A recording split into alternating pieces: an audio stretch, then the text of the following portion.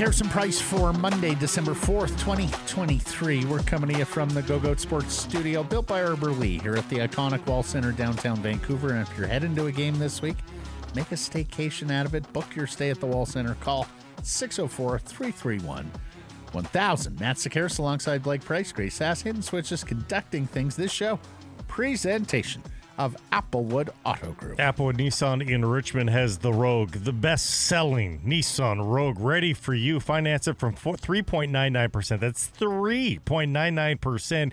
Go take one for a test drive and find out what everybody else loves about that Nissan Rogue at Applewood Nissan in Richmond. It's all good at Applewood. Yeah, and I understand it was a very successful Toy Mountain in support of the Lower Mainland Christmas Bureau at Guilford Town Center last week. Applewood heavily involved there. I heard our old friend Ray Grover talking about it towards the end of the day on Friday, with tens of thousands of dollars raised and all sorts of toys for kids this Christmas under the tree. Poll question: who is the best player at Rogers Arena Tuesday? Big showdown. Canucks and Devils, the Hughes brothers, three of them on the same NHL ice surface. So Jack Hughes, Quinn Hughes, Elias Paterson, or you can vote other. Specify if you do in reply. Vote at Sekeres Price on Twitter and YouTube. I voted Quinn Hughes.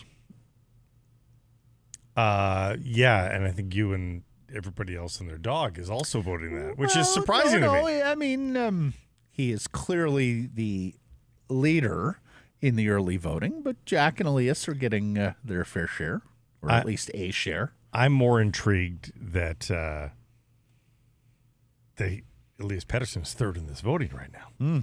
Jack's outperforming Elias Paterson. It was not a very good month of November. Yeah. For Elias Paterson. In fact, he had 6 multi-point games in October. He had but 2 in November, and both were early in the month. So it was good to see him get a multi-point effort, even if one was an empty net goal, Saturday in Calgary against the Flames. And the Canucks win 4-3. Mikheyev and Lafferty also matching Paterson with a goal and a helper, 2 assists for Filip Hronek. And we saw the jumbo pairing of new acquisition Nikita Zadorov and Tyler Myers. And I love what Jeff said, and we'll talk to Jeff later in the program, what Jeff tweeted, that because we had started to see some skepticism, some negativity, some frustration creep in our feedback channels from Canucks fans, really for the first time this year. After the losses to Colorado and to Vegas, with the, and it's a very fair conclusion that, hey, Canucks are not at this level yet. These are the 2 best teams in the West, or 2 of the best teams in the West, and Canucks couldn't get the job done against the heavyweights, and that's fair. But as Jeff tweeted, the far more important wins are against Seattle and Calgary here. That's your derby right now. Stay ahead of them, Frank of the Kings as well. Stay ahead of them. Make life difficult for them in terms of simply making the Stanley Cup playoffs. And you've enhanced your chances of not only getting there, but of course, seeding as well. So the Canucks 33 points, 3 back of Vegas, and the same number of games played. They continue to have this games gap with the Kings, who are just 2 points behind, with 4 in hand. So really, LA is, by percentage here, well, I was going to say number 2, but their points percentage is actually better than Vegas too. So you're still in a dogfight there, but Calgary now 10 back, Seattle 11 back. Calgary has a game in hand, but Vancouver looking very tidy here in the Pacific Division. And, of course, everybody with eyes on Edmonton, who have won 4 in a row. Does Edmonton get its act together? 14 points back of the Canucks entering Monday's play. Patrick Allvin met the media following the Nikita Zadorov trade. They've been talking a lot more lately. Probably met the media after the Beauvillier trade, meets after the corresponding Zadorov trade. Well, although belatedly, I know there were a bunch in the press corps that were hoping to talk to him the day of the trade. But Alvin saying that he thought there was a great opportunity here for the club to evaluate Zadorov, and of course Zadorov to consider the Vancouver market and the Canucks franchise for a longer-term relationship.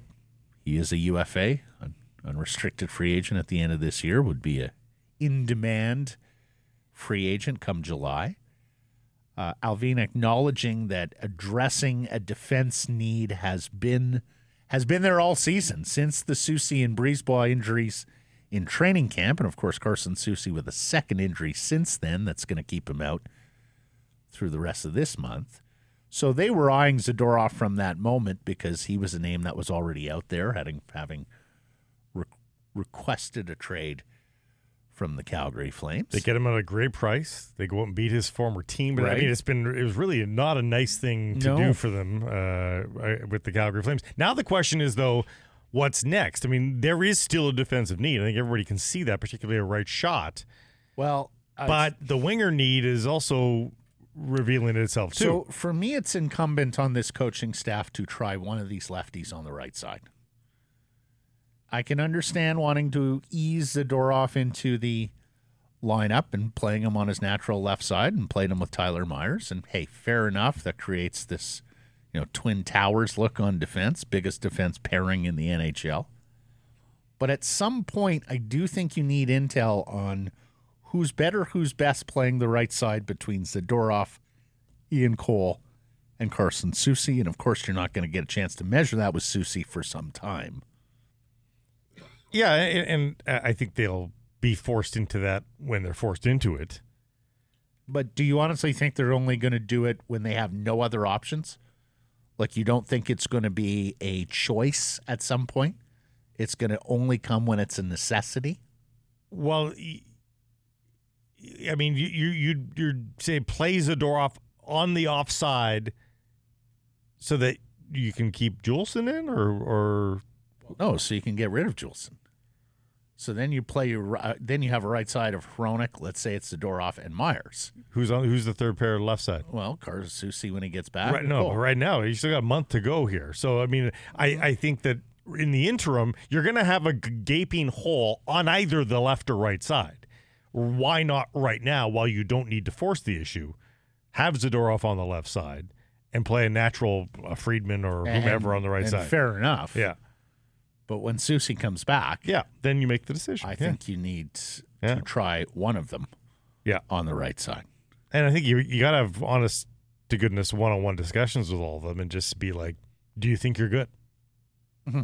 And honestly, and this would not be as perplexing for me as it is if not for the fact that they don't seem to have trouble playing the righty on the left side, which we have seen a lot, which is actually the more awkward, the more irregular way to go about it. Well, usually a team just doesn't have an abundance of right shots. That's correct. So righties almost never play the left side because there's always usually fewer of them on a team than there are lefties.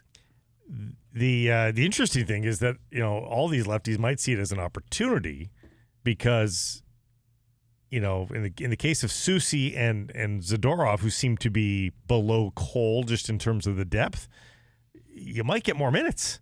If you're on a pairing with Ian Cole right now, if you're the right side option with Ian Cole, you're probably a top 4 quote unquote defenseman as opposed to being with Tyler Myers in the bottom pair. Let's hear from the big Russian, because one of the things that he relishes is being one of those guys who's known as tough to play against. I love when people hate play against me. So I'm enjoying that. And like you said, I can bring some skill on the chip in offensively for sure. I mean, not like we need it. We got 43 over there. But, when he's not on the ice, I can do that. Yeah, he's got some snarl as well on the ice. But off the ice, I mean, first of all, for a Russian, Blake, his English is magnificent. He's been here for a long time. He's been here for a long time, which he's pointed out. But, he's cracking jokes, right? He's got jokes. Well, he's got Canadian interview. Locker room sort of mentality. I mean, he's a terrific interview for a guy who's doing so in his second language, and a Russian raised on Letterkenny, if you will. That's you've sort of mixed the two personalities. You're typing. Well, two things. I wanted to get to how long he's actually been here and try and align that with Letterkenny. Oh. He was a London Knight in 2012, 2013. That's when he first arrived in North America. You tell me, how long has Letterkenny gone back? You're more familiar with that show 12 seasons of Letterkenny. Started in 2016. So he was a full Olympic cycle here in Canada before Letterkenny. Yeah, I know, but the idea of I think the first few years you're here, you're just trying to get by. Right. Yeah, of course. Then you add the spice. Right. The other thing about him is he's known for a very plain-talking, honest interview, perhaps too honest for the liking of the Calgary Flames, their general manager, Craig Conroy, and their dressing room that had a players' meeting a couple weeks back where team captain Michael Backlund basically said, squash all the noise here, enough of these public trade requests. He gets asked about his two Russian comrades on the team, Andrei Kuzmenko and Ilya Mikheyev. Take a listen to this answer. We Russians, I feel like all the Russians around the league, we keep it close to each other. We know each other. We go for dinners. They're great kids. I mean, feel like I can help Kuzi with some stuff in here for sure. It's his second year in the league, and it takes time to transition your on-ice, off-ice stuff from KHL, especially if he came a little bit later. Not like when you come a 16-year-old, you learn faster instead of the 26, 27-year-old. So, but Ilya is a professional. He's unbelievable. So I can learn a lot from him. You know, how to take care of myself and everything. So yeah, I mean, it's nice to have a couple of comrades on the team. I love how he weaves some of the words there. Yeah, First of all, calling them kids. Like, Mikheyev is older than him. Yeah, he said that. He said that. I can learn from him, he said. So, but I don't know if he meant the flip side of what he's saying is Kuzi needs my help. Mikheyev doesn't. Well, and you do wonder here whether he got some marching orders from the agent. Dan Milstein, who we had on the program on Friday. Dan had previously told us back in August that, look, there's a difference between NHL shape and KHL shape, and I'm trying to express that to Andre. Of course, it was a difficult week last week for Kuzmenko, those pair of benchings on the road where Tocchet, sits him down the first time, and okay, fair enough. The coach has to have that in his quiver. Every player is susceptible to a disciplinary scratch from time to time when the level isn't there. But to send him out the next night in San Jose was, for some, got them wondering about the mix with Kuzmenko. Gets back in the lineup and has a good game. In fact, I thought he was the best Canuck against the Vegas Golden Knights on Thursday. But it sort of reminds me of something that NHL player agent Kurt Overhart had mentioned to us years and years ago. He said one of the things that he was very proud of and that was most helpful for his client base is that when Kevin Bieksa got to the Vancouver Canucks, he had an established client there in Brendan Morrison who was sort of able to show Bieksa the way. And then when Ryan Kessler got to Vancouver, Bieksa was there as an established Vancouver Canuck who was able to sort of look after, take care of, and show a young player the way. So Kuzmenko's not young, but he is inexperienced by North American and NHL standards. Yeah.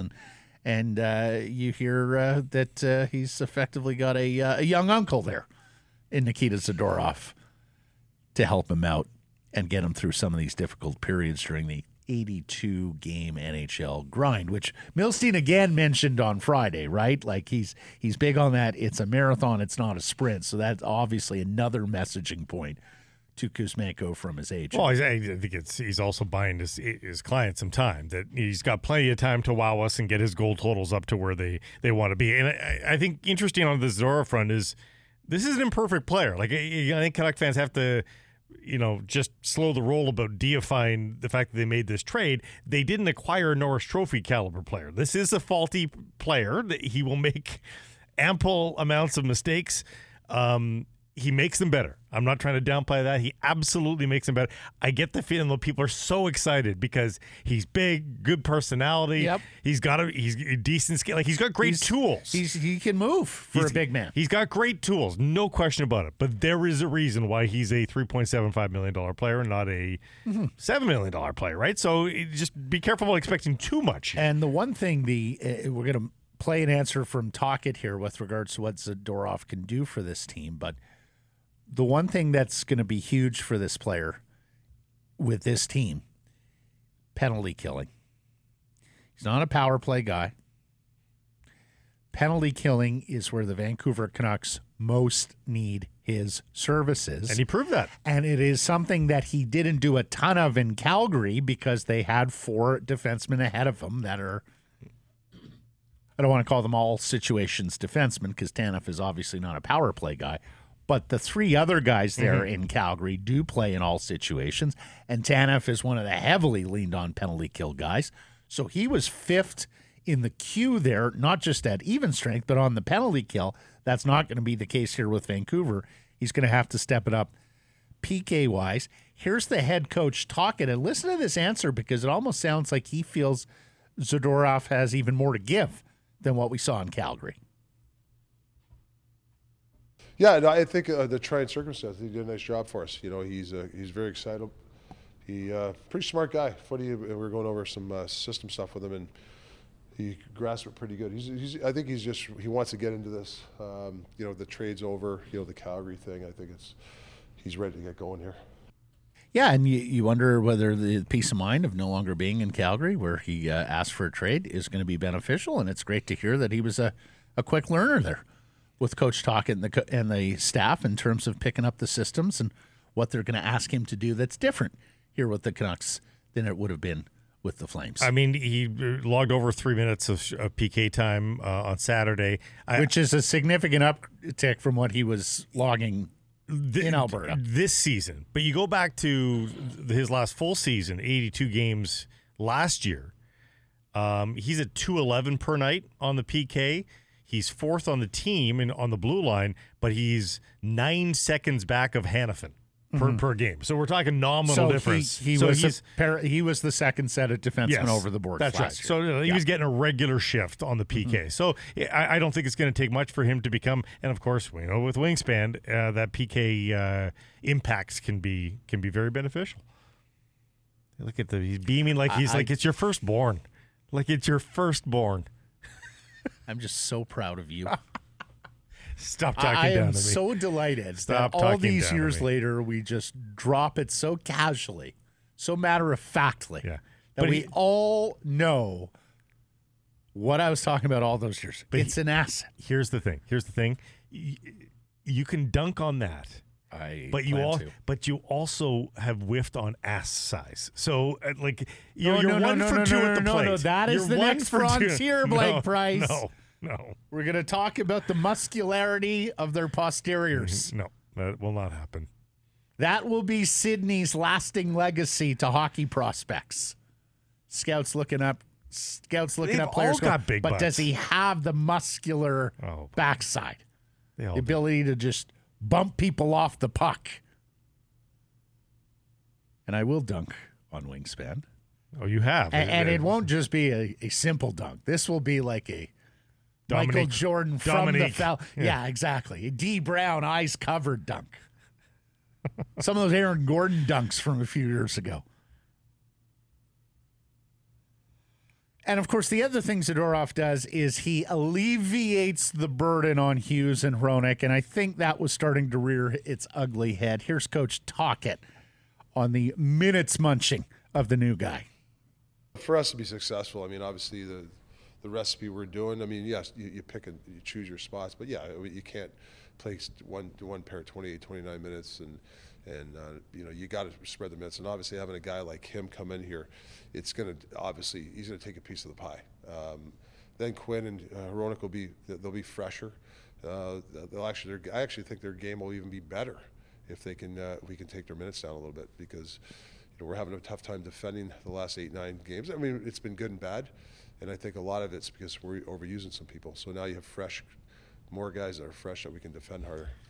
Quinn Hughes saw his ice time go, I was just gonna say. catapulting down, and that's even with I think he had a shift of 250 in the game. He had one shift of 250, and he still saw a huge decrease in his ice time. 22:40 for Quinn Hughes. He scores a goal against the Flames. 21:32 for Roenick, who has 2 assists and is a +2. Yeah. There you go. There's your Nikita Zadorov effect right off the bat. And Zadorov didn't even play as many minutes as I think he'll wind up playing. Here, he played 17 and a half. I think he's going to play more than that. And it was a pretty close game, too. So, you're getting a realistic look at sort of the usage of the player and sort of the rotation. So, on a 6-1 laugher, it's easy to spread out ice time. But, that was reminiscent of a close enough game that you're sort of doing your regular rotation. So, Elias Paterson, still without contract. And you'll remember, Blake, we're now about a month since all those rosy reports that, it's looking good and maybe a short-term deal, but they're getting closer. Mm-hmm. Alvin acknowledges that he met with Paterson in Denver a couple weeks back. Now, he downplayed it a little bit and talked about how he believes in a, quote, partnership with players, and so tried to characterize it as in that vein, as though, he meets with players all the time. But needless to say, this player is unlike the others. It's your number one centerman. He is on an expiring contract at the end of this year, and of course requires a long-term extension, or you're staring down the prospect of him going into his walk year before unrestricted free agency. We all talked about in October how much money he was making himself with that sizzling start to the season. Perhaps he gave some of the money back in November. I don't, at the end of the day, necessarily think we're going to be talking about a huge difference based on performance. I mean, unless he goes out and does something extraordinary this year, because I do think the cap going up is going to be a bigger driver of the eventual average annual value of this contract, more so than necessarily his performance this year. But if he were to go out and, have a significant improvement on a 100-point season of last year, then, perhaps you are looking at more money. What do you think? Do you think there's a world where we hear more about Elias and being close to sign this month, or do you think this matter continues to drag?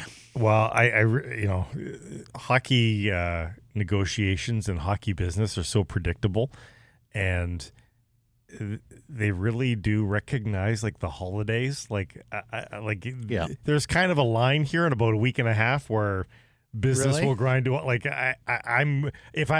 what I'm saying is it'll be in the new year. I don't think we're expecting anything before January 1st. I think it'll be a Christmas present for Canucks fans under the tree. So. Here's Paterson all locked up. Yeah, I would hope that they get this done before the end of the season. I would really hope that as we talked about last week, trade deadline is a big one. Now, it very much looks like you're going to be in playoff position at the trade deadline, which takes a little bit of the heat off.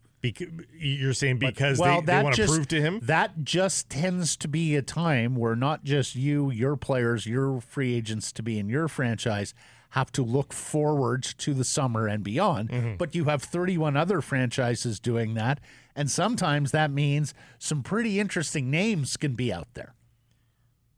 But for what purpose? You're saying to bolster the lineup and prove that? What I'm saying is, if you've got other teams out there at trade deadline who are staring down the barrel of expensive restricted free agents, then you can have some very interesting names on the trade block. I don't think there's a consideration. If you get to the point where you feel Elias is just going to be too expensive to re-sign, then you're not doing your job if you're not considering all avenues. And a lot of those avenues open up closer to the trade deadline if you have other teams with great players who are also engaged in stalemates. I mean, if things got really ugly, then certainly that's a lever there. But I don't. You say ugly. To me, ugly would be akin to it going public. And I don't necessarily think, and I think Alvin has already done a pretty good job of keeping his business private. I don't necessarily think that Elias and his side of the coin are going to have a lot leaking out there. Certainly his representatives aren't necessarily as known for that as some of the others around the NHL. But there is a lot of information that I suspect is being traded in the back channels. And so understand that they're going to know a whole lot more about the status of this thing, the likelihood of this thing, and whether they feel like there's a world where they can get Elias under contract and still be able to fiscally manage the rest of the roster based on what's going to be available to them with cap dollars. They got $30 million in space for next year, but with Paterson, Hronek taking up a huge chunk of that if you were to re-sign him, not to mention all the other UFAs they would have to go out and either re-sign or replace. Almost $2.5 million of OEL. Yeah, I mean, it becomes a jigsaw puzzle that you have to have more than one potential route to go with it. But I don't, can't just sit there and allow yourself to say, okay, well, he's going to re-sign and he's going to re-sign for this money, and so we can go about the rest of our business presuming that to be the case. But I don't think they feel like I don't think they feel like Elias Pettersson has a hard ball to play with them right now. Like, they would like to probably sign him to avoid hurt feelings and all that sort of thing. But brass tacks, there's no leverage this season for Elias Pettersson other than emotional leverage. Well, in the season, no. In the offseason, of course, he's arbitration eligible. Right. And I guess that's what worries me. Not just this regime, but others have failed to make him the priority. How long are you willing to play the game of chicken and look at him in his camp and say, yeah, but you don't have a hard ball to play? Because that changes in the summer. To me, it changes at training camp. Like, to me, you got all summer to negotiate.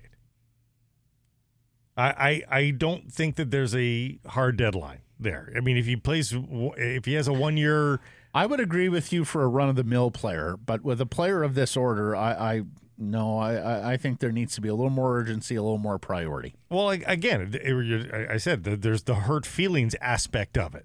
But in terms of the actual business calendar... Well, but it's also commit to your best player, you know.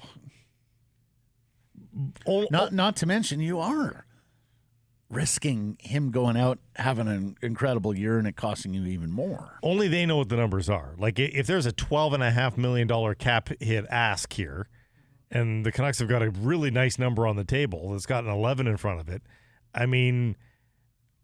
I don't know that you get dragged outside the woodshed either here if you're the Vancouver Canucks, right? Like, we have no idea what these asks are. But but at the end of the day, Elias holds the leverage because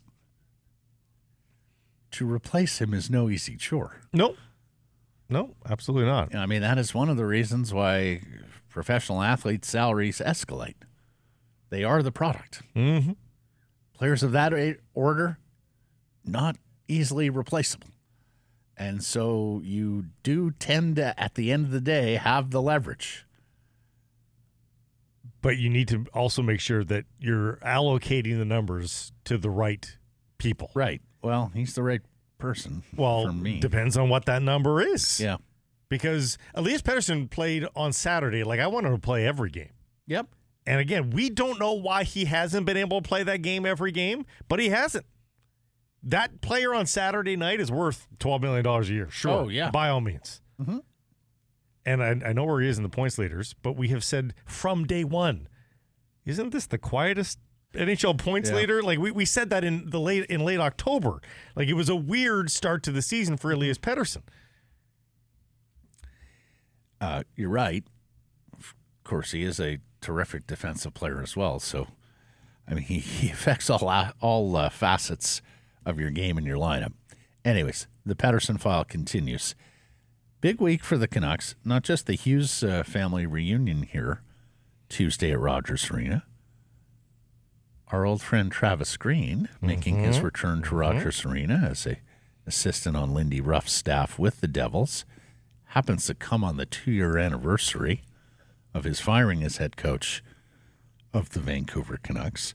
Thursday, they play host to the Minnesota Wild, who have won 3 games in a row under new head coach John Hines after the firing of Dean Evison. So suddenly, that's a game that looks like it has a little bit more meat on the bone than it did earlier in the season when the Wild were struggling so badly. And then Saturday, and here's another team that I don't necessarily think, although, second place in a Metropolitan Division, 14-8-1, the Carolina Hurricanes, who were a very trendy pick to be the Stanley Cup champion, or at least Stanley Cup participant from the Eastern Conference preseason. So this is a pretty good week. I mean, the Devils are underachieving, and you do wonder whether New Jersey has to go out and make that big trade for a goaltender that everybody's been talking about with the Devils for some time. But this is a team that's had the Canucks number, that plays a fast brand of hockey, has a ton of offensive players. Then you get the Minnesota club that's on a heater here, the new coach Bump, and Carolina and the unique system of Rod Brindamore. So going to be a telling week for the Vancouver Canucks. Well, people have been wondering, where are the big wins? This is the perfect opportunity to get big wins here. This schedule is at home, so it's the best way to get big wins because you got home cooking, particularly next week with Florida and Tampa on the menu. But right. Carolina on Saturday is a good test. New Jersey's just underachieving and are battling some injuries here with Dougie Hamilton gone.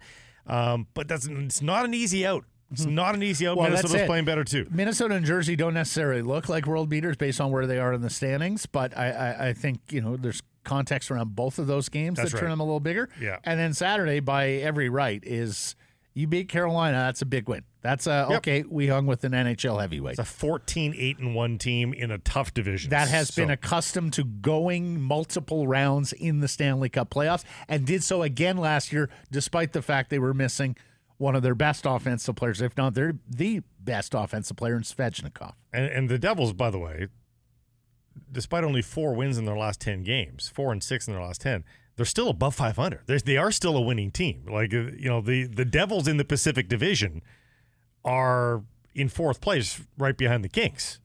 In points percentage, they're right behind the Canucks, in the division, I mean. So it's none of this is tap-in territory. They've had some tap-in schedule stuff over the first couple months of the season. These next 2 weeks are not. So it'll be, if there's 5 games at home, if they go 3-2 in this homestand, which is not gaudy at all, I think you count that as a victory. I think you count that as a successful homestand. I say Svechnikov amongst their best offensive players, Carolina. He's got 1 goal this year in 14 games.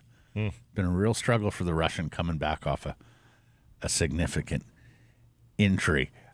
We said this week it will be somewhat telling for the Vancouver Canucks. Today was very telling for Hunter Brzustewicz, Canucks prospect, defenseman with the OHL's Kitchener Rangers, and lighting that league up this year in his Draft Plus One season.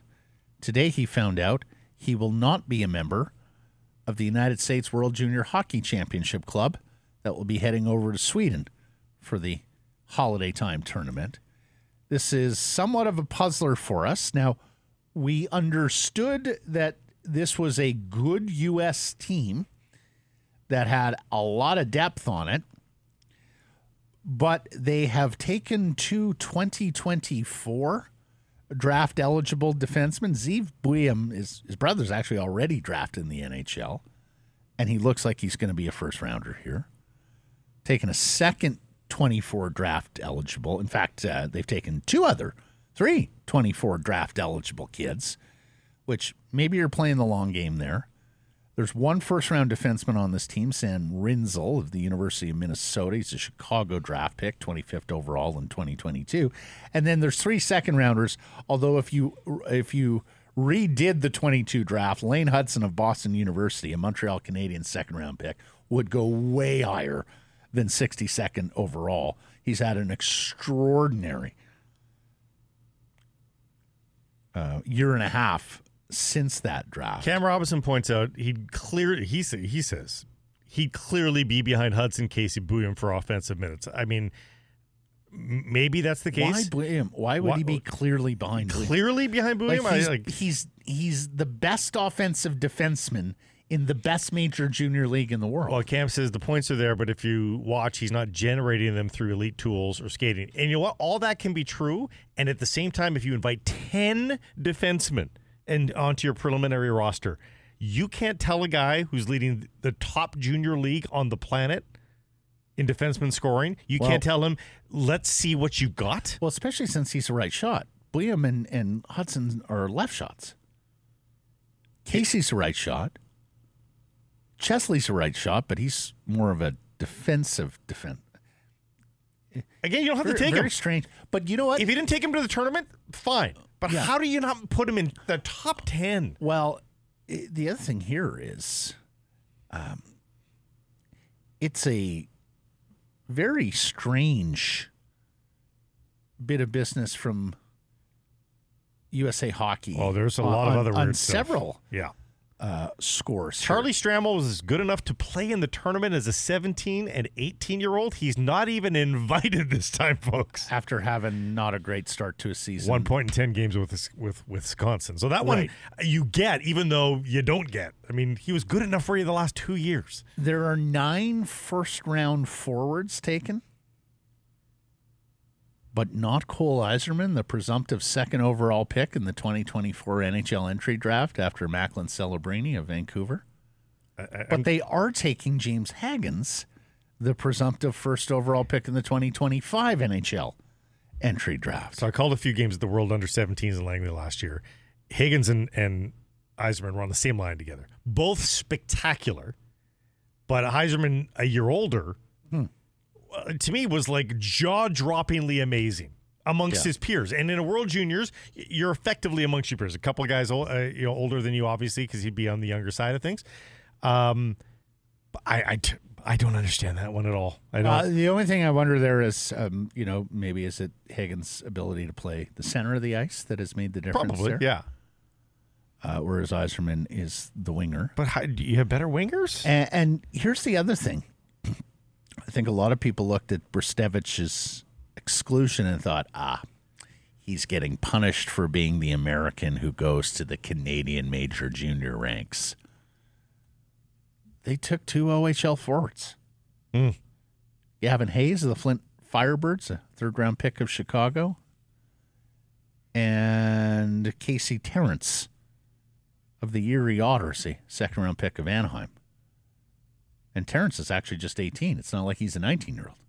I get the feeling that USA Hockey does what Canada used to do at the pro level, like with bringing the Rob Zamners of the world. I get the feeling USA Hockey likes to bring guys in roles. And Canada has now gone sort of beyond that in all facets. Go get the best players and figure it out later. As Babcock showed in Sochi, Rick Nash could kill penalties, okay? Yeah. Yeah. But just bring the best players. Yeah. And the U.S. has done this in just blitz them with offensive. Just blow them out of the water. Exactly. Line after line after line hops over the boards, and all of them have offensive talent. Just relentless. In those years all of gas, Zegras no and break. Caulfield and stuff like that, Yeah, remember, exactly. they just blew the doors off of you. Do that. No, interesting stuff from USA Hockey. Football now.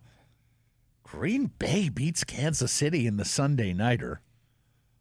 And more complaints about officiating, particularly in a primetime game. Louis Riddick of ESPN. These refs have to be held accountable in some way. Those are 2 of the worst calls in a critical moment that I may have seen in a long, long time, and included a defensive pass interference missed. And we've been tough on the NFL this year because there have been a lot of weekends with very middling cards and poor games and a lot of clunker primetime games. This Sunday was pretty darn good. Outside of the Chargers and Patriots, 6-0 LA. There were points scored, which was nice. Indianapolis, Tennessee was a crazy game that goes to overtime. I mean, you got a block punt in there, you got fumble. That was a fun game. And Indianapolis may well have a shot here in the AFC with Gardner Minshew. Detroit and New Orleans was a fun game because New Orleans damn near erases a 21-point first quarter deficit. And you do sort of wonder, okay, Detroit, You got a lot of good things going on there, but you live so dangerously. Is that going to play in the playoffs, or are they a team that's ripe for an upset? And then Houston and Denver. And I was talking to my brother yesterday. Is there a better story in the NFL than the Houston Texans this year? I know they've surprised. With the rookie quarterback, C.J. Stroud, who is doing something that very few quarterbacks in the history of this league have done, and that's be successful as a first-year starter. And it even goes beyond that because, guys like Russell Wilson, Ben Roethlisberger, we have seen quarterbacks step onto really good rosters and have success. This was not a very good roster for the last few years. And C.J. Stroud has stepped in there. He has stepped in there. He is more a driver of their winning than, say, Roethlisberger was early in his career, or Russell was early in his career, surrounded by fantastic players. And then the other thing you love about Houston, they use a high pick on the corner, Derek Stingley, last year out of LSU. A lot of people went, oh, wow, that's pretty high to take a corner. He has 2 interceptions in the second half of this game, including a diving, virtuoso interception of Russell Wilson on a downfield throw where if he misses, it's probably a touchdown the other way. They get an interception in the end zone by the old veteran of their secondary, Jimmy Ward, who came with DeMeco Ryans over from San Francisco. I love Ryans as a coach. Thought he did an incredible job in San Francisco as defensive coordinator. I think he's absolutely one of these up-and-coming head coaches. He's got that program going. They beat a Broncos team that had won 5 in a row, Blake, and credit to Sean Payton for getting that thing back on track. That was a fun game as well. That Houston team is a lot of fun. They play with great enthusiasm, too. That's the other thing I love about Ryans and what he's imparted. The crazy thing is if the Broncos somehow pull off a win, they're 7-5. They're 1 game back of the Chiefs. The Broncos would have been 1 game back of the division lead after their embarrassing start. Remember, we were all laughing hysterically at it. If they just 70 points they gave up, and McDaniel called off the dogs in Miami. And yet, even with the loss for the Broncos, they're still solidly in second in the AFC West, and a chance still to maybe somehow steal the division. San Francisco beats Philadelphia in the rematch of the NFC Championship game, one of the NFL games of the year. Red Circles, right, 42-19. They blow the doors off Philly. This time with quarterback Brock Purdy healthy. Eagles fans were so insulted that they were dogs at home. And I got to admit, it was one of the more often than not, there's not NFL lines that jump out and you go, why is that the case? Yeah. But I was with everybody in Philly going, really? You're 3-point underdogs at home against San Francisco? Well, they're still the best team in the NFC by record at 10-2. San Francisco and Detroit at 9-3 are second. Blake, we had talked about how the Seahawks had moved into playoff position with that Vikings loss on Monday Night Football, but it would be tough to maintain. Seahawks now down in 9th position in the NFC because the Rams won over Cleveland, and Cleveland started Joe Flacco. Terrible for Cleveland. Again, the Rams have 2 wins over the Seahawks this year. The Packers won again against a Kansas City team. And so now Seattle finds itself not only on the outside looking in, but with multiple teams to jump against a murderer's row schedule here to get back into playoff position. So it is not looking good for the Seahawks. If they just hold serve against the Rams, who are a middling team. Yeah, if they just go 1-1. Well, dare to dream. The Rams went 2-0 against them. If they flip that, they're an 8-4 team. Think of that huge swing. Even if it's a split, they're 7-5, and the Rams are 5-7. Yeah. Well, and especially losing that second game. God. I mean, the first one was maddening enough, but to lose the second one there to the Rams. Anyways, we shall see what's in store here for the Seahawks and the rest of the National Football League. We're, of course, now into the nitty-gritty of December. Seattle at San Francisco this weekend. It's in the late window on Sunday. The Rams are in Baltimore, so it's not like they have an easy one either. Minnesota is in Vegas and Green Bay. The Packers play next Monday night at the New York Giants. The Giants back on primetime, Blake. Get excited. Super excited. Let's get to today's menu. It's brought to you by Greta. Greta, fantastic place to catch all the games throughout the season, the playoffs, place to chill in the off season. We'll talk to JPat. We'll get to some hashtags, the best and worst of Twitter, featuring Christine Sinclair, Burnaby's Christine Sinclair, with her farewell game Tuesday at the stadium formerly known as BC Place. We'll go to the people as well. Your thoughts, a lot on Zadorov in today's edition of To the People We Go.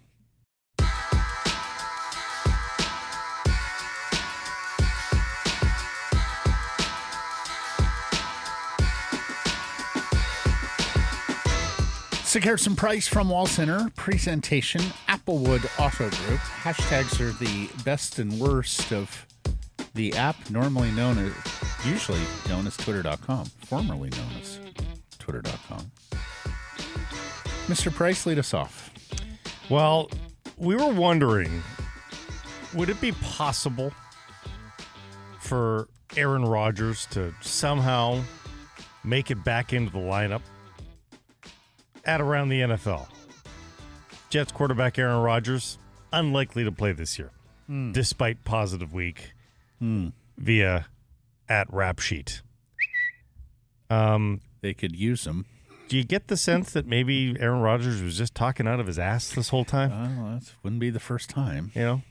Do you think he was just hoping tiger blood and scorpion venom was going to get him back in the lineup and heal an Achilles faster than any other human has ever healed an Achilles? Was that maybe it? They scored 8 points yesterday, including a safety, 2 field goals. Yeah,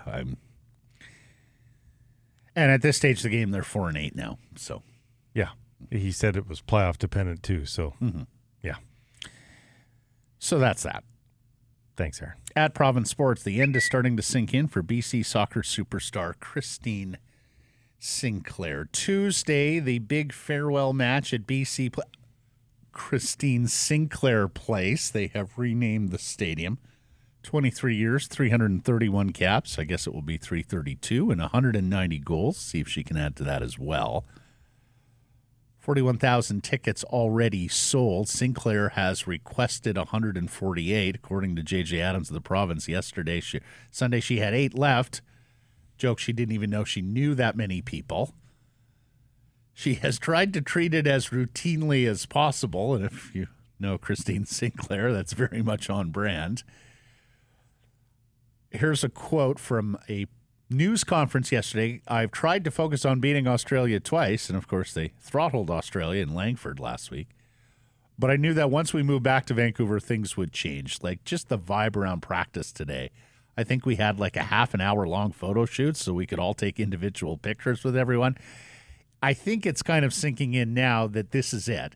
I'm just trying to enjoy every moment, and it's actually really enjoyable to play soccer without any stress. It's a nice feeling. She was out on the weekend with teammates and ex-teammates at a clinic in Burnaby. That's very much her comfort zone versus a press conference where she was asked all sorts of questions. Sophie Schmidt was there as well, also retiring. And after this, Christine Sinclair, who arguably Canada's greatest ever athlete on the short list, will engage in a final season with the Portland Thorns in the professional ranks, and then full-time throwing her efforts and energies into a women's professional league in Canada, which already has the commitment of Vancouver Whitecaps FC. Yeah. It's going to be a very tough business model to make work, but let's hope they can figure out a way, maybe get a very good benefactor to help bankroll it all. But they got 3 commitments there club-wise. Yeah. That'll help. Of course, her ex-teammate Stephanie Labbe is working for the Whitecaps.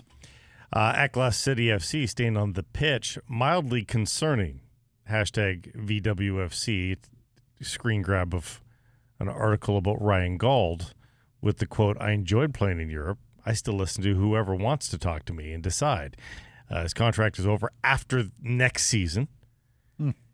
And he says, "I like the club in the city, but it depends on what they want and offer. But I also enjoyed playing in Europe." Uh-oh. I mean, to me, it can be seen both ways. as threat or just brass tacks. Like, that's just the truth. Like, he's free to sign it anywhere he wants. Why would he just zero in on MLS when he's played in a multitude of places and might have improved his stock the way that he's played the last couple of years? Wouldn't be surprised if he gets some interest, maybe even from the Scottish Premiership as well. So we'll see. Scotland heading to Euro 2024. Yeah, I doubt he gets the call. At Get Up ESPN, at ESPN Greeny, Mike Greenberg, went off on the selection committee's process to pick the final four teams in the college football playoff. Quote, "You know what happened yesterday," meaning Saturday, Sunday? "Football became figure skating." Yes, the judges' cards for the first time ever, and in the last year of the 4-team college football playoff, reared its head Sunday as the selection committee downgraded 13-0 undefeated Power 5 conference champion Florida State and took Alabama after their upset win over Georgia for the final college football playoff berth. Massive controversy in the sport. The head coach of Florida State, the athletic director, the commissioner of the Atlantic Coast Conference all put out statements that were dripping with vitriol and fury and have every right.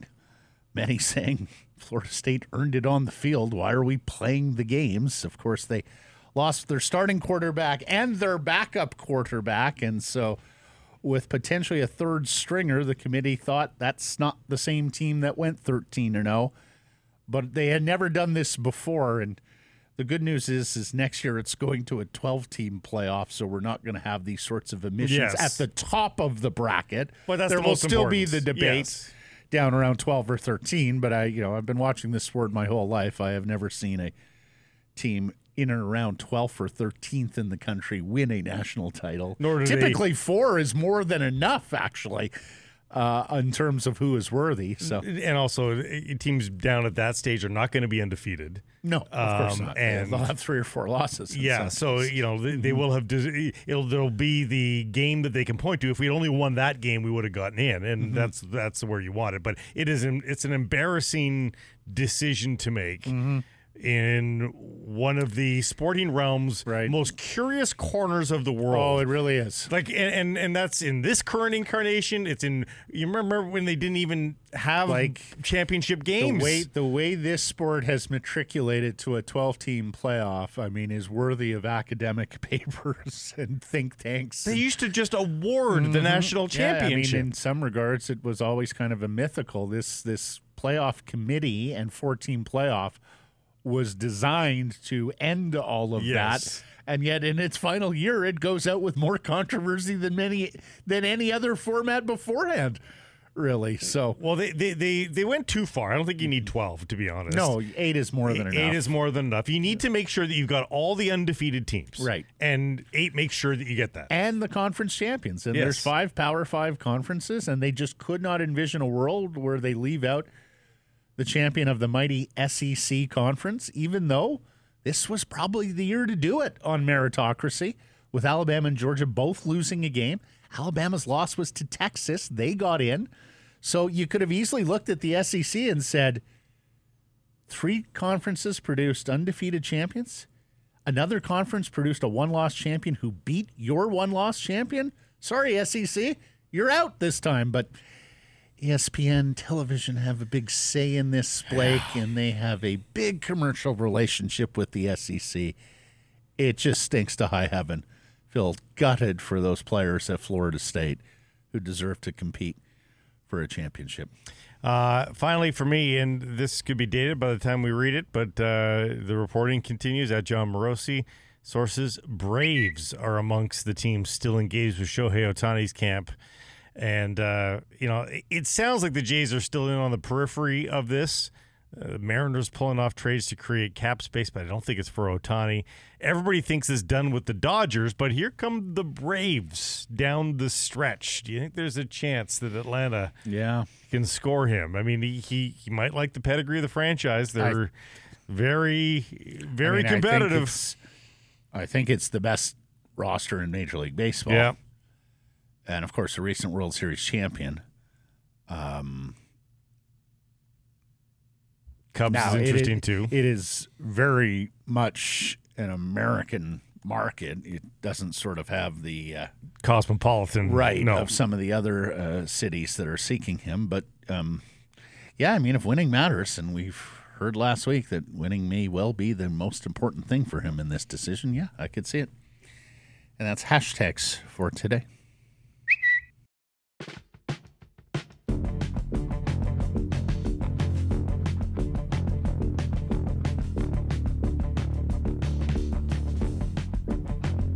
Harrison Price from Wall Center. Presentation, Applewood Auto Group. Applewood Kia in Surrey has the Nero EV, and it is in stock with rates from 6.49%. So get thee to Applewood Kia in Surrey. Take the Nero for a test drive and find out how exhilarating it can be driving past the pumps. Go check it out right now. Applewood Kia in Surrey. It's all good at Applewood. Poll question today. Who's the best player at Rogers Arena Tuesday? Jack Hughes, Quinn Hughes, Elias Paterson? Vote other. Can vote at Harrison Price on Twitter and YouTube. We will put that to our next guest, Rinkwide's Jeff Paterson, our Canucks reporter. But first, we got a victory over the rival Calgary Flames to discuss, including the debut of new Canucks defenseman Nikita Zadorov. Not bad. Nikita Zadorov. That's not, Nikita Zadorov. Hi, Jeff. How we doing? Yeah, doing all right. And look, I think all things considered, what a weird 48 hours for him.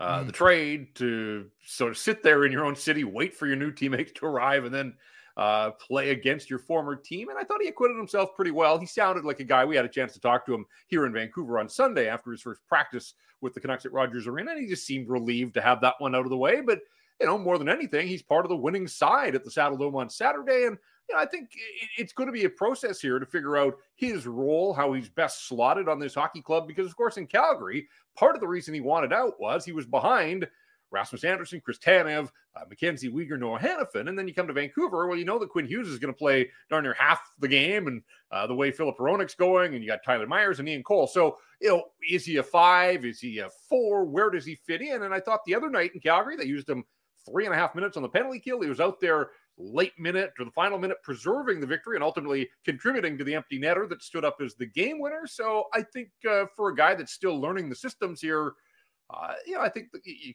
chalk up the first one as a rousing success and now move on. And 5-game homestand, a pretty good opportunity for him to try to settle in to his new hometown. Well, he talked about how being traded is nothing new to him, but of course, usually it's in the off season. We have all sorts of time to prep for the kids and schools and homes and all of that. And talking about how maybe he can be unlocked, Jeff, now that he's out of Calgary, where you rightfully point out he was behind all those defensemen. He's going to have to play a lot more penalty kill here than he did there. And I'd also like your 2 cents on the pairing, the matchup, giving him Tyler Myers and playing him on the left side.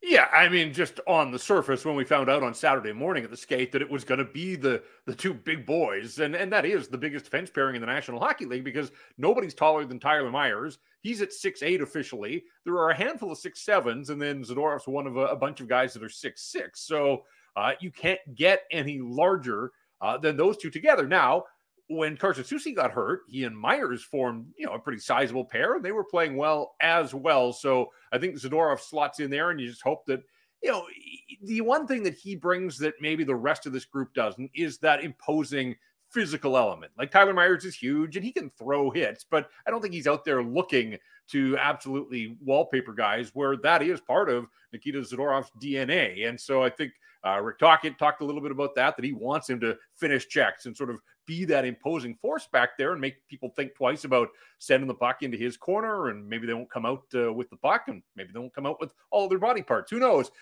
Whatever the case, I think that in the short term here, until they prove otherwise, that is going to be a pair that the Canucks stick with, and then it means that Ian Cole will have either Noah Juleson or Mark Friedman, because I don't think that the Canucks plan to touch that top pair of Hughes and Hronek anytime soon. So, I know Zadorov talked on Saturday about the fact that you go way back in the time machine. He and Tyler Myers were a pair in Buffalo for a short while when they were both much younger. And now they've been around the block. They've made a few stops along the way. So, we'll see if they can lean on some of that veteran savvy here and just be guys that can clear the front of the net, make life a little easier for Thatcher Demko, a little more difficult on opponents. And to your point about the penalty kill, Matt, that's an area of concern right now for the Vancouver Canucks. Without a doubt, it is backsliding.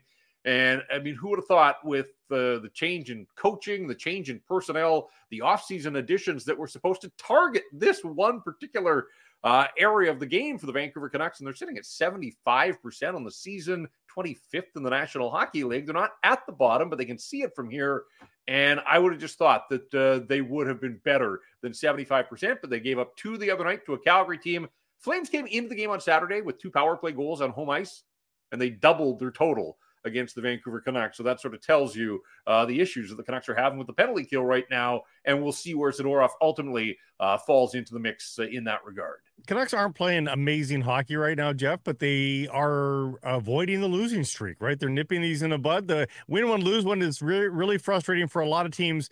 For Canucks fans, I don't think they should be that frustrated. If they can just churn out some, some mediocre hockey here, avoid losing streak, and then try to build another winning streak sometime in the next couple of weeks, I think they should be fine with that, given what we think this team is pedigree-wise, which is to say, it's not a championship pedigree yet. I love the fact that they just bounced back and played a nice road game, and I think they won on the judges' cards as well as the scoreboard. Well, they got the great start 2 minutes in, and then added to that to be up 2-0. That gave them a little bit of a cushion to give up some of those power play goals that we talked about. And you're right. They've alternated wins and losses in their last 8 games. At some point, that streak will end. And if you end it with a couple of wins, all of a sudden, you're above 500 then over a 2-week stretch. And that's just fine. And the other part is, 500 isn't going to hurt them because they put so many points in their basket right off the start with that 12-3-1 start. Now, they don't want to play 500 the rest of the way, but you saw that, when they lost to Colorado and Denver 2 weeks ago, they followed that up with an impressive win in Seattle. And while you would have loved to have made some sort of statement by beating the Avs, it's way more important to beat the Kraken to keep them behind you and extend your lead on them. The same situation applied last week. They lose to Vegas. Yeah, they would have loved to have, joined the big boy club for a night at the very least and shown the Stanley Cup champs what they're made of. But ultimately, if they knock off Vegas in late November, people are flexing here and it feels good. But if this is truly about making the playoffs for the Vancouver Canucks, then the win over Calgary, way more important than taking 2 points off the Golden Knights at this point, because they extend their lead to 10 over the Flames. And if you play 500 for a long stretch for Calgary to make up 10 points, they would have to go on an absolute heater. And, they're a pretty inconsistent bunch as well. They were playing better coming into the game on Saturday. But yeah, I thought all things considered, road win, the start that they got, the fact that, JT Miller didn't have a particularly good night, but you're still able to get by and beat a rival and a divisional opponent without one of your top players at the top of his game. There were way more positives than not, I thought, for me at the Saddle Dome on Saturday night. Jeff Paterson, right, so right, Mayor of Wrightville, right. We'll call you your worship through the rest of this interview. No, he's 10 points ahead of Calgary now, 11 points ahead of Seattle. Jeff's absolutely spot on when he says, the Vegas and the Colorado wins would have been a little bit more ego. These wins were far more important. I think you want to get wins over those big teams eventually. Well, eventually, sure. And this homestand is a tough one. Let's crawl before we walk and get to the playoffs first. And these wins against Calgary and Seattle more important. Paterson with a goal and assist. What did you make of him? Because, first time that he had dented the score sheet like that in a while, Jeff. Yeah, you know what, Matt? I thought he had a really good night. I thought his line and the underlying numbers showed it. I mean, they absolutely crushed their competition at even strength, spent almost all night in the offensive zone. And even if Paterson doesn't get the empty netter and they were late to give him an assist on the Mikheyev goal, into the second intermission, he didn't have a point. And I thought, you know what? People are going to say, another night where he doesn't do much. He drew a couple of penalties. Again, his line was applying pressure all night long. And then, he's out there late with the empty netter. Puck goes off his stick and ultimately is credited to him. I thought he had quietly, but effectively, I thought he had a night. He had rang that one off the post on the 5-on-3. If he scores there, people are raving about, the shot is back and all that kind of stuff. So it can be a game of inches. It was the other night, but at the end of the night, on a night when JT wasn't going, Elias Pettersson chips in with a goal and an assist. His line mates, Lafferty and Mikheyev, both score. So, yeah, I thought all things considered, a pretty good night for Elias Pettersson. And I'm curious to see, how they skated on Sunday in the same line combination. So it looks like Andrei Kuzmenko has dropped from Pettersson's line to Miller's line. And essentially what they've done is swapped out one guy in Phil DiGiuseppe, who we all questioned how long can he hold his own in the top 6. He has come right out of the lineup now, and we'll see if he gets back in on Tuesday. But Sam Lafferty gets the promotion, and Lafferty's just been a really nice addition for a 5th-round draft pick. But forget the acquisition cost for just the player here, size and speed. We knew that, but some versatility and, going to the front of the net to bang in a loose puck. And we talked about this on Rinkwide on Saturday. That's an area that the Canucks have been so much better this year is net front, the tips, the screens, and ultimately just collecting some loose change lying around. Mikheyev's in front of the net there, causing problems for Markstrom, and puck squirts free to Sam Lafferty. Does Sam Lafferty have the chops to stay in a top 6 role? It's probably the same discussion that we had with Phil DiGiuseppe at the start of the season. But Rick Tocchet said yesterday, hey, Lafferty's a guy that, he can give them some juice. And so they were drinking their juice on Saturday night, and they may do it again on Tuesday against the Devils. Maybe with his first multi-point night in 12 games, he had 6 of them in October. Paterson, he had 2 in November. You got to go back to the Ottawa game on the 9th to find a multi-point game for he a was active. He deserved it. Maybe Vasily Podkolzin is the answer to the winger issue in a couple of weeks' time if he can continue to show some progress, and he's on a 3-game point streak again after coming back from injury down with the Abbey Canucks. But if the Rutherford regime here is going to stay ahead of the curve, and they're acting early here, making all these moves, they're the most active team since the start of the season in the National Hockey League in terms of trades. What's their next move? One more defenseman, or is it a winger to fill some of these holes here? Or do they just hope again that Podkolzin steps up? Yeah, I think certainly they're going to monitor the Podkolzin situation. I think they've got a bunch of guys down on the farm, and we're starting to see some of those recalls and promotions now with Nils Aman and Linus Karlsson got in the lineup the other night. Are they long-term answers for the Vancouver Canucks? I'm not sure. I do think now, Blake, that the wish list goes to an upgrade at the wing position in the top 6, that you've got Brock Besser and the season that he's having. Ilya Mikheyev, I think, kind of quietly has gone about his business, up to 8 goals now in the 21 games that he played. And, just back to that line for a sec. I thought Mikheyev, that was about as assertive as we have seen him in a hockey game in quite some time as well. So that's a good sign there. You want to believe that Kuzmenko is going to get better. He's not going to be a 39-goal guy. I think that's pretty clear now. But I think this team could use one more winger in the top 6 with some pedigree. And, you look and see on the other side on Tuesday, Tyler Toffoli's coming to town with the Devils, and wouldn't that be a nice kind of fit to have? I think he played here once, but that's water under the bridge now. Whatever the case, all this talk about committees on defense, scoring by committee. I think ultimately you saw against Vegas the other night that this team struggled so mightily to generate much offensively. And if they are going to get into that conversation of hanging with the big boys in the National Hockey League, I think that they could use an upgrade up front. Now, that's going to come at a price. There's no doubt about that. So how do they make that work? I also wonder, because we know that, back in the heyday when Jim Rutherford was running operations elsewhere, we would see that there were these streaks and runs of just volume trades. And I know it's difficult to make deals around the NHL, but the Canucks have been active, as you point out. But, do they feel like they're in their groove now? And are they looking to make other moves? And, I wonder at some point, if Nils Aman could take that next step, Teddy Bluger's fine. Teddy Bluger doesn't really move the meter. He's only played 10 games. I'm not trying to run the guy out of town here by any stretch of the imagination. But if Nils Aman could give you everything that Teddy Bluger can give you, now I suppose Bluger's got some playoff pedigree and some chops that way. But, is that a piece that somewhere down the line that the Canucks could, promote from within and maybe look to, make a move in that regard? And I think the same thing ultimately applies to Tyler Myers, that if Ethan Bear does figure in their plans, and Patrick Alvin certainly wasn't waving that off again on Sunday when we had a quick chance to talk to him, for all the talk of Tyler Myers in this market, could you try to peddle this big right shot defenseman ahead of the deadline to somebody else, fill that spot with Ethan Bear, and acquire some sort of asset? I'm just throwing these out there and trying to get into the head of this management group that, I do think he's going to continue to tinker here as we move forward. I think a lot of it pivots on whether the coaching staff is willing to play Zadorov on the right side. I think that is kind of Ethan Bear. One of the and to a degree, Ethan Bear. But first things first, he got Zadorov in. We'll see if this coaching staff, which has been very hesitant to play lefties on the right side, is willing to break that wall and make that move.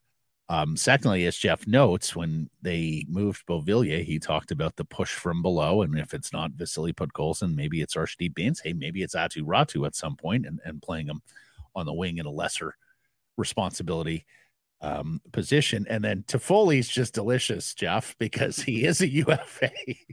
And the Devils are struggling in a spot where I don't think a lot of people thought this team would be struggling. I mean, we're a long way from the trade deadline and this team declaring itself out, but that'd be a hell of it for a second dance with Tyler Toffoli, a guy you acquire as a rental winger. Yeah, I guess you could make those as two separate trades, or do you find a trade partner that says we really need a right shot defenseman? You know, and we've got a surplus of wingers. Maybe that exists, but those are tough fits. Jeff Alvin did finally meet the media after the Zadorov trade. Did you learn anything there? Was there anything that clued us there that jumped out to you? No, that was sort of a whole clunky operation because the request had been made on Thursday. It was a game day for the Canucks. Vegas in town, and the Canucks pull off that trade hours before faceoff. And there were requests made by myself and pretty much everybody else along press row to talk to the general manager that night. Now, Alvin had been available on Wednesday out at UBC, and I guess he chose not to speak to the media. And there was some grumbling, I think, that got back to the organization. And so I think Sunday was really just a make good for him. But I mean, how often do we see that where a general manager comes out to talk about a trade after the player has already suited up and played and made his debut? So it was just, it was short, it was sweet. It was, he gave his thoughts on the Zadorov trade and then was asked a little bit about the report on Hockey Night in Canada about a face-to-face meeting with Elias Paterson. Didn't want to get into that. Was asked again about Ethan Bear and certainly didn't close the door there. So, no, I didn't think we learned an awful lot from Patrick Alvin on Sunday, but really that's all that one was. And, just a few sort of procedural questions about timeline and the way that that deal came to be. And he noted that, they had been certainly since the preseason when Brisebois got hurt.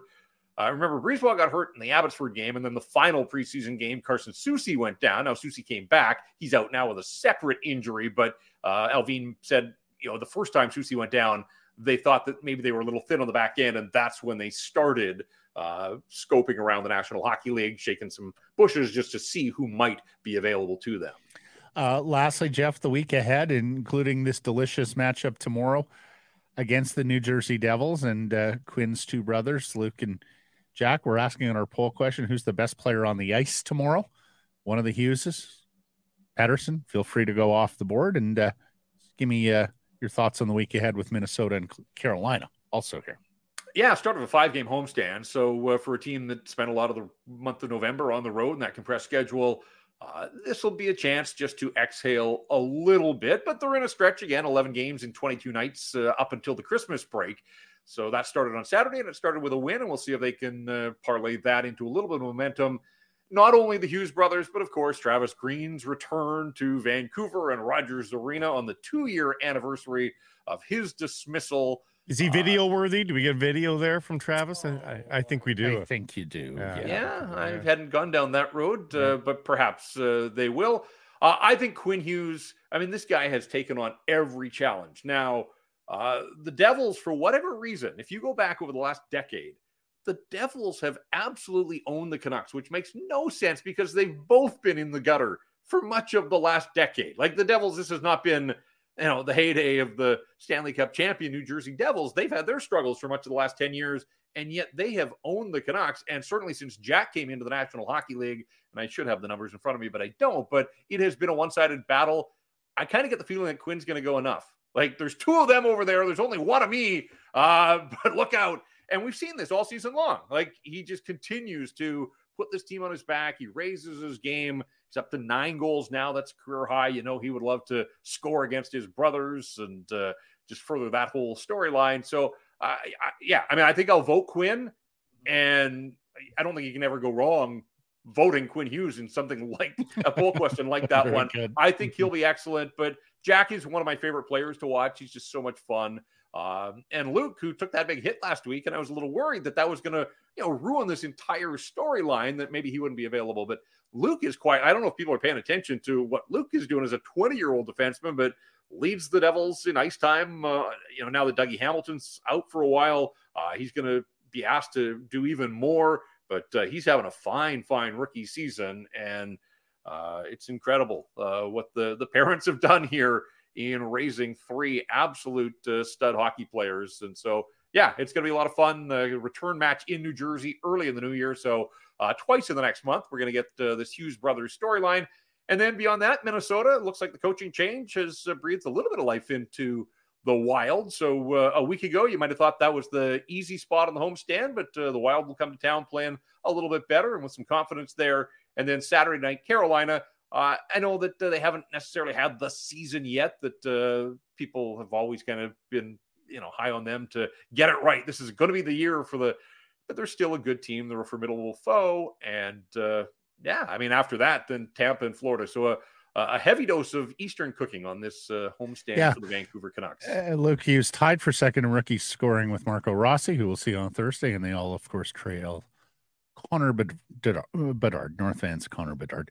Jeff, marvelous stuff. Thank you for this. We will catch up later in the week. All right, guys. Thanks.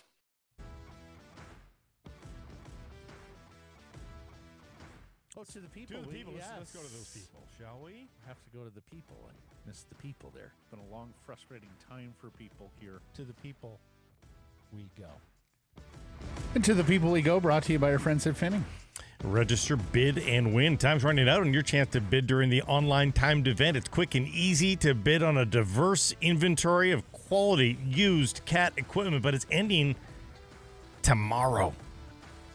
Not only is the buying process quick and easy, but you get peace of mind buying from the trusted seller with an extensive support network. Hundreds of machines to choose from. Sign in or register today to start browsing. Go to used.finning.com/bid. Results from Friday's poll question: does the Nikita Zadorov acquisition make the Canucks a contender? More than 2,100 votes on this. 73.5% said no. Graham, they still need another top 6 forward as a serious play driver first. They also need to sign Bear, then they can be considered having a shot at the Cup. We still have to see what Zadorov can do with the coaching of Foot and Gonchar. I think it'll be good, but not a 100%. Graham echoed a lot of the comments. Still a forward short, still a defenseman short. Austin and Langley were another top 4 defenseman and top 6 forward away from being a tier below a contender. Personally, I think it's Bear plus a 3-4 guy plus a 2C or a 2-wing. I think all roads lead back to the Lotto line and Mikheyev, a 2C, and Kuzmenko as a second line. Mismanaged said every team that makes the playoffs is by definition a contender. So, yeah, I believe they'll make the playoffs and go at least that far. Chris says, ask yourself, is he making a huge difference in that game against Vegas? And Leaf, who tends to be humorous in his replies, this Big Z isn't going to have players practicing passing the cup. Let's go to Chris's first. Is he making a difference versus VGK? He's making a difference. Enough to win the game? Probably not. They weren't that great that night. So they everybody needed to get to a better level to beat Vegas on that night. Yeah. I mean, we see it for the Canucks right now, the past couple of weeks. They're not playing their best. So I don't think that was necessarily going to tip the scales. On YouTube, Toymaker Prop says, I don't know about the contender, but we have our very own Jacob Trouba-style hitter who can energize a team with a big hit, not to mention fans. Fair enough. Starry Nova, unless their top 6 wakes up 5 versus 5, they're a bubble team at best. I'm calling BS on that. Honestly, look at the 5 versus 5 numbers. They scored another 4 5-on-5 goals against the Flames. Like their 5-on-5 numbers are not the problem. Their stars need to get back onto a star pace, but their 5-on-5 numbers are very good. I'm not buying that right now. And another comment says Zadorov raises the team's floor, but not necessarily their ceiling. Interesting. On YouTube, our interview with Dan Milstein, agent to Zadorov and Kuzmenko and Mikheyev. Kempner Canucks says, I find this interview so interesting. Thank you so much for having Dan Milstein on the show. I love it when he's on. I get he can't give all the details, but he gives enough that it is entertaining and super interesting. And yeah, he's a bit of a showman as well. Yes. Blake and I aren't huge on having agents on the program because, first and foremost, they are advocates. They're not giving you the full picture, right? They're giving you the best possible. Giving you the brochure on the player. Exactly. But Dan is for the most part honest and for the most part entertaining and humorous. So we like having him on the show. Chris says these YouTube interviews with Carson Price, Donnie and Dolly, and others are so much better than the Sportsnet stuff. You actually get to see real people talking hockey, not suits trying to tell you that this is the Leafs year again. Yes, the telecoms tend to be fixated on the Toronto just Hockey a Club. smidge. That's why we're Just here a doing smidge. Frank Saravelli's what we do. interview got a lot of reaction. Welly for PM says Canucks need to sign Phil the Thrill to take Di Giuseppe's spot on Miller's line. Boy, we've talked about improving the wingers today already. Phil Kessel? Is that the solution? He's just sitting there, free, no acquisition cost. I mean, nobody plays him in the playoffs. It would be purely that's the thing. Like, it's effectively a power play specialist to a degree. Yeah. And you've got a pretty good power play. He's a not as good version of Kuzmenko. But I'll say this, like if you were to lose another forward, particularly a top six forward, then it's something that I would consider.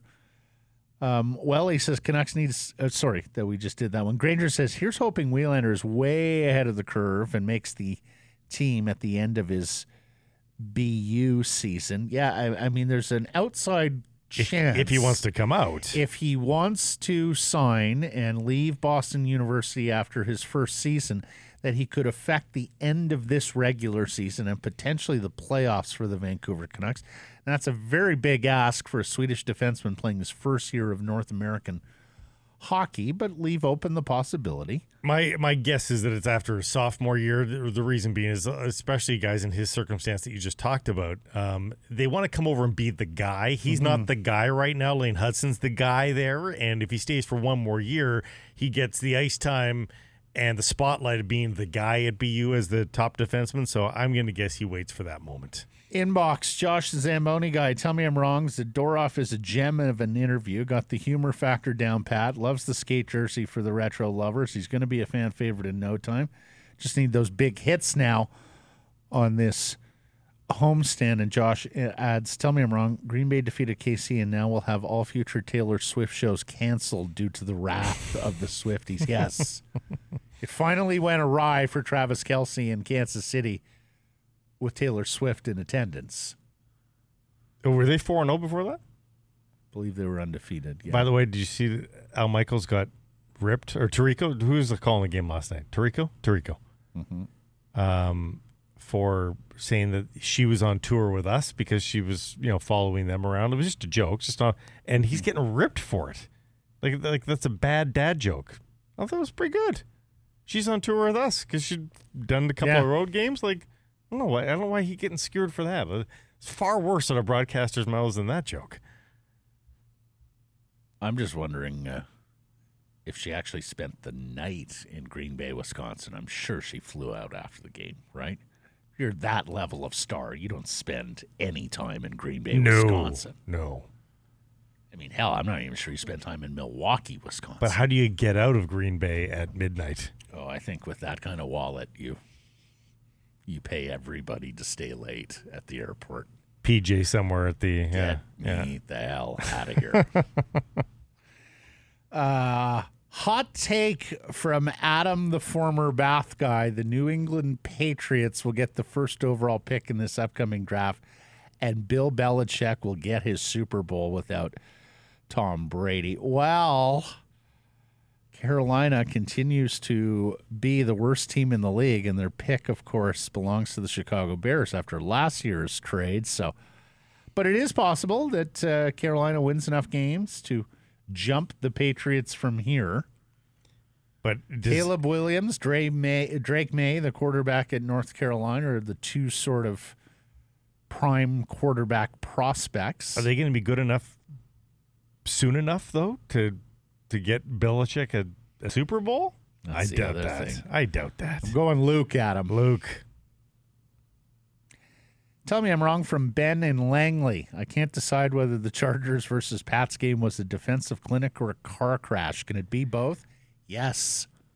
No, yes, it can. No, I disagree. I'm not going to call it a defensive clinic. I'm going to call it two teams that were just tired of playing football. Well, but one team has a really good quarterback, and New England held him. I mean, he had 200 yards passing. The team had like 250 yards and 6 points. So that part of it can be a defensive clinic, can it?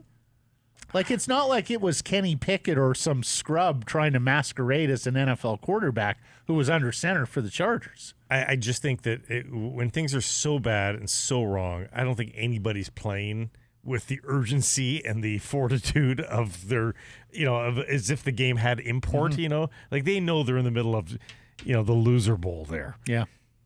So it's just hard to issue a report card on their play. That's all.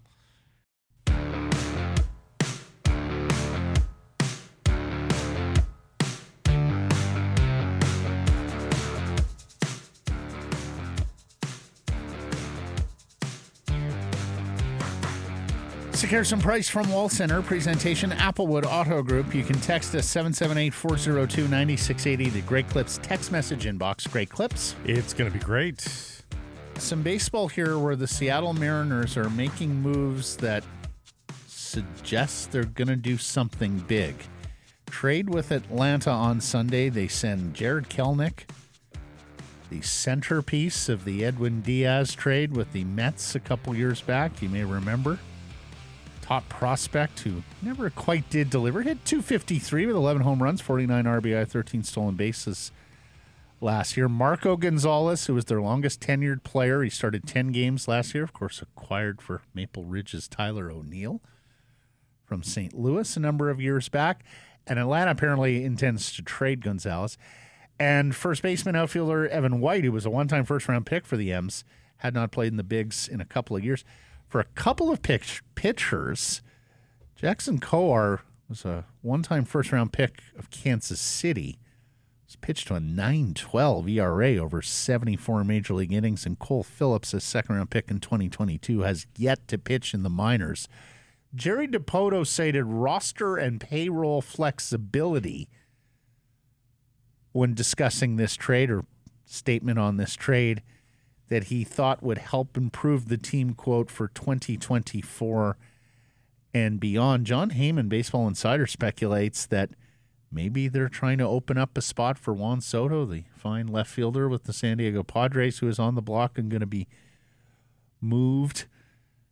I saw a lot of conjecture, though, that this is just a salary dump. That this isn't posturing for a bigger move. It's just Mariners being Mariners. They don't get the benefit of the doubt a whole lot, right? With their fan base and their clubhouse. Because, Matt, what if they don't? Well, that's it. It's like you have to win the Soto sweepstakes to make the trade, or the Ohtani. Right. If there's still any hope of that. Unless you're positive that you've got one of these guys on the hook, you're going to end up empty-handed, and you just dumped a bunch of good talents. Yeah. Heyman also wonders about Alek Manoah, and that his name has come up in Juan Soto trade talks with the Blue Jays and Padres. Heyman says could be a good change of scenery guy. Like, boy, if he's the centerpiece for a Soto trade, I think you're doing backflips if you're Toronto. Yeah. And a Blue Jays fan. I would have to think it's plus Manoah. And then both franchises of note here in this in the Lower Mainland and BC, the M's and J's, both licking their wounds after the Contemporary Baseball Era Committee elects former Pirates, Tigers, Marlins, and Rockies manager Jim Leyland to the Baseball Hall of Fame. Lou Piniella got 11 of 16 votes. You need 12 for induction. He falls a vote short for the second time. And then poor Cito Gaston got just 5 of 16 votes. And for a guy who has never been afraid to discuss the injustice that he has experienced as a man of color in baseball going way, way back, you do wonder whether this is yet another notch in that, and something that Cito will further address going forward. I sure hope he wasn't excluded because he has spoken about his personal experience and some of the injustice he has. I think more likely it's the fact that he's experienced. hidden north of the border more than anything else. The fact that Lou Piniella, like it's freaking Lou Piniella. Yeah. Like that guy was a household name. Like that guy, I am surprised. Yeah, but he doesn't have back-to-back World Series no. like Cito. Neither does Leland. Leland's the 23rd manager inducted to the Baseball Hall of Fame. And the other thing about Cito, Blake, he won back-to-back World Series, then didn't get another managerial job Oh, very until weird. the Blue Jays rehired him. Yeah. What's up with that? Yeah. It's got like Ted Nolan sort of stuff behind it, except with championships. Like it was very, very bizarre. Look, in his first go-around, people will tell you he could be a little distant, a little aloof. He wasn't everybody's warm and fuzzy. That much was clear. He was a far more kindler, gentler raconteur type in his second stint as Blue Jays manager. I mean, you could tell that he was kind of managing with the weight of the world off his shoulders as opposed to the first go-round. And, of course, he was the manager of the Blue Jays, won 2 World Series, then came back as hitting coach. I remember that. So I'm amazed. Anyways, I'm amazed at Lou Piniella. Though. Like, I am surprised, Like Lou too. Piniella is like. and one of the great characters of the sport. Look up right? baseball manager in the dictionary, and that's Well him. done. Like, Yeah, come on. absolutely. Errors and omissions from Friday's program and beyond didn't actually reveal Frank Saravelli's nickname, according to our buddy David Quadrelli in Canucks Conversation. They call him DFO Daddy. Yeah, it's really He awkward. doesn't, He doesn't. The name of the referee in that Dallas-Seattle game was Cleet Blakeman, and it was 257 combined yards and penalties. We didn't actually specify either. I wanted to get back to that. Cleet Blakeman. Not Cletus. Oh, maybe that's the long form. He goes Cleet for short. And when we talked Actually, about... he plays the banjo. Was he not on Hee-Haw? Must have been. And when we were discussing Sophie Schmidt last week, who is also retiring here for Canada Soccer and the women's national team, should have mentioned she had retired and then unretired to come back and be part of all these festivities. All right, time for our Betway bets of the day.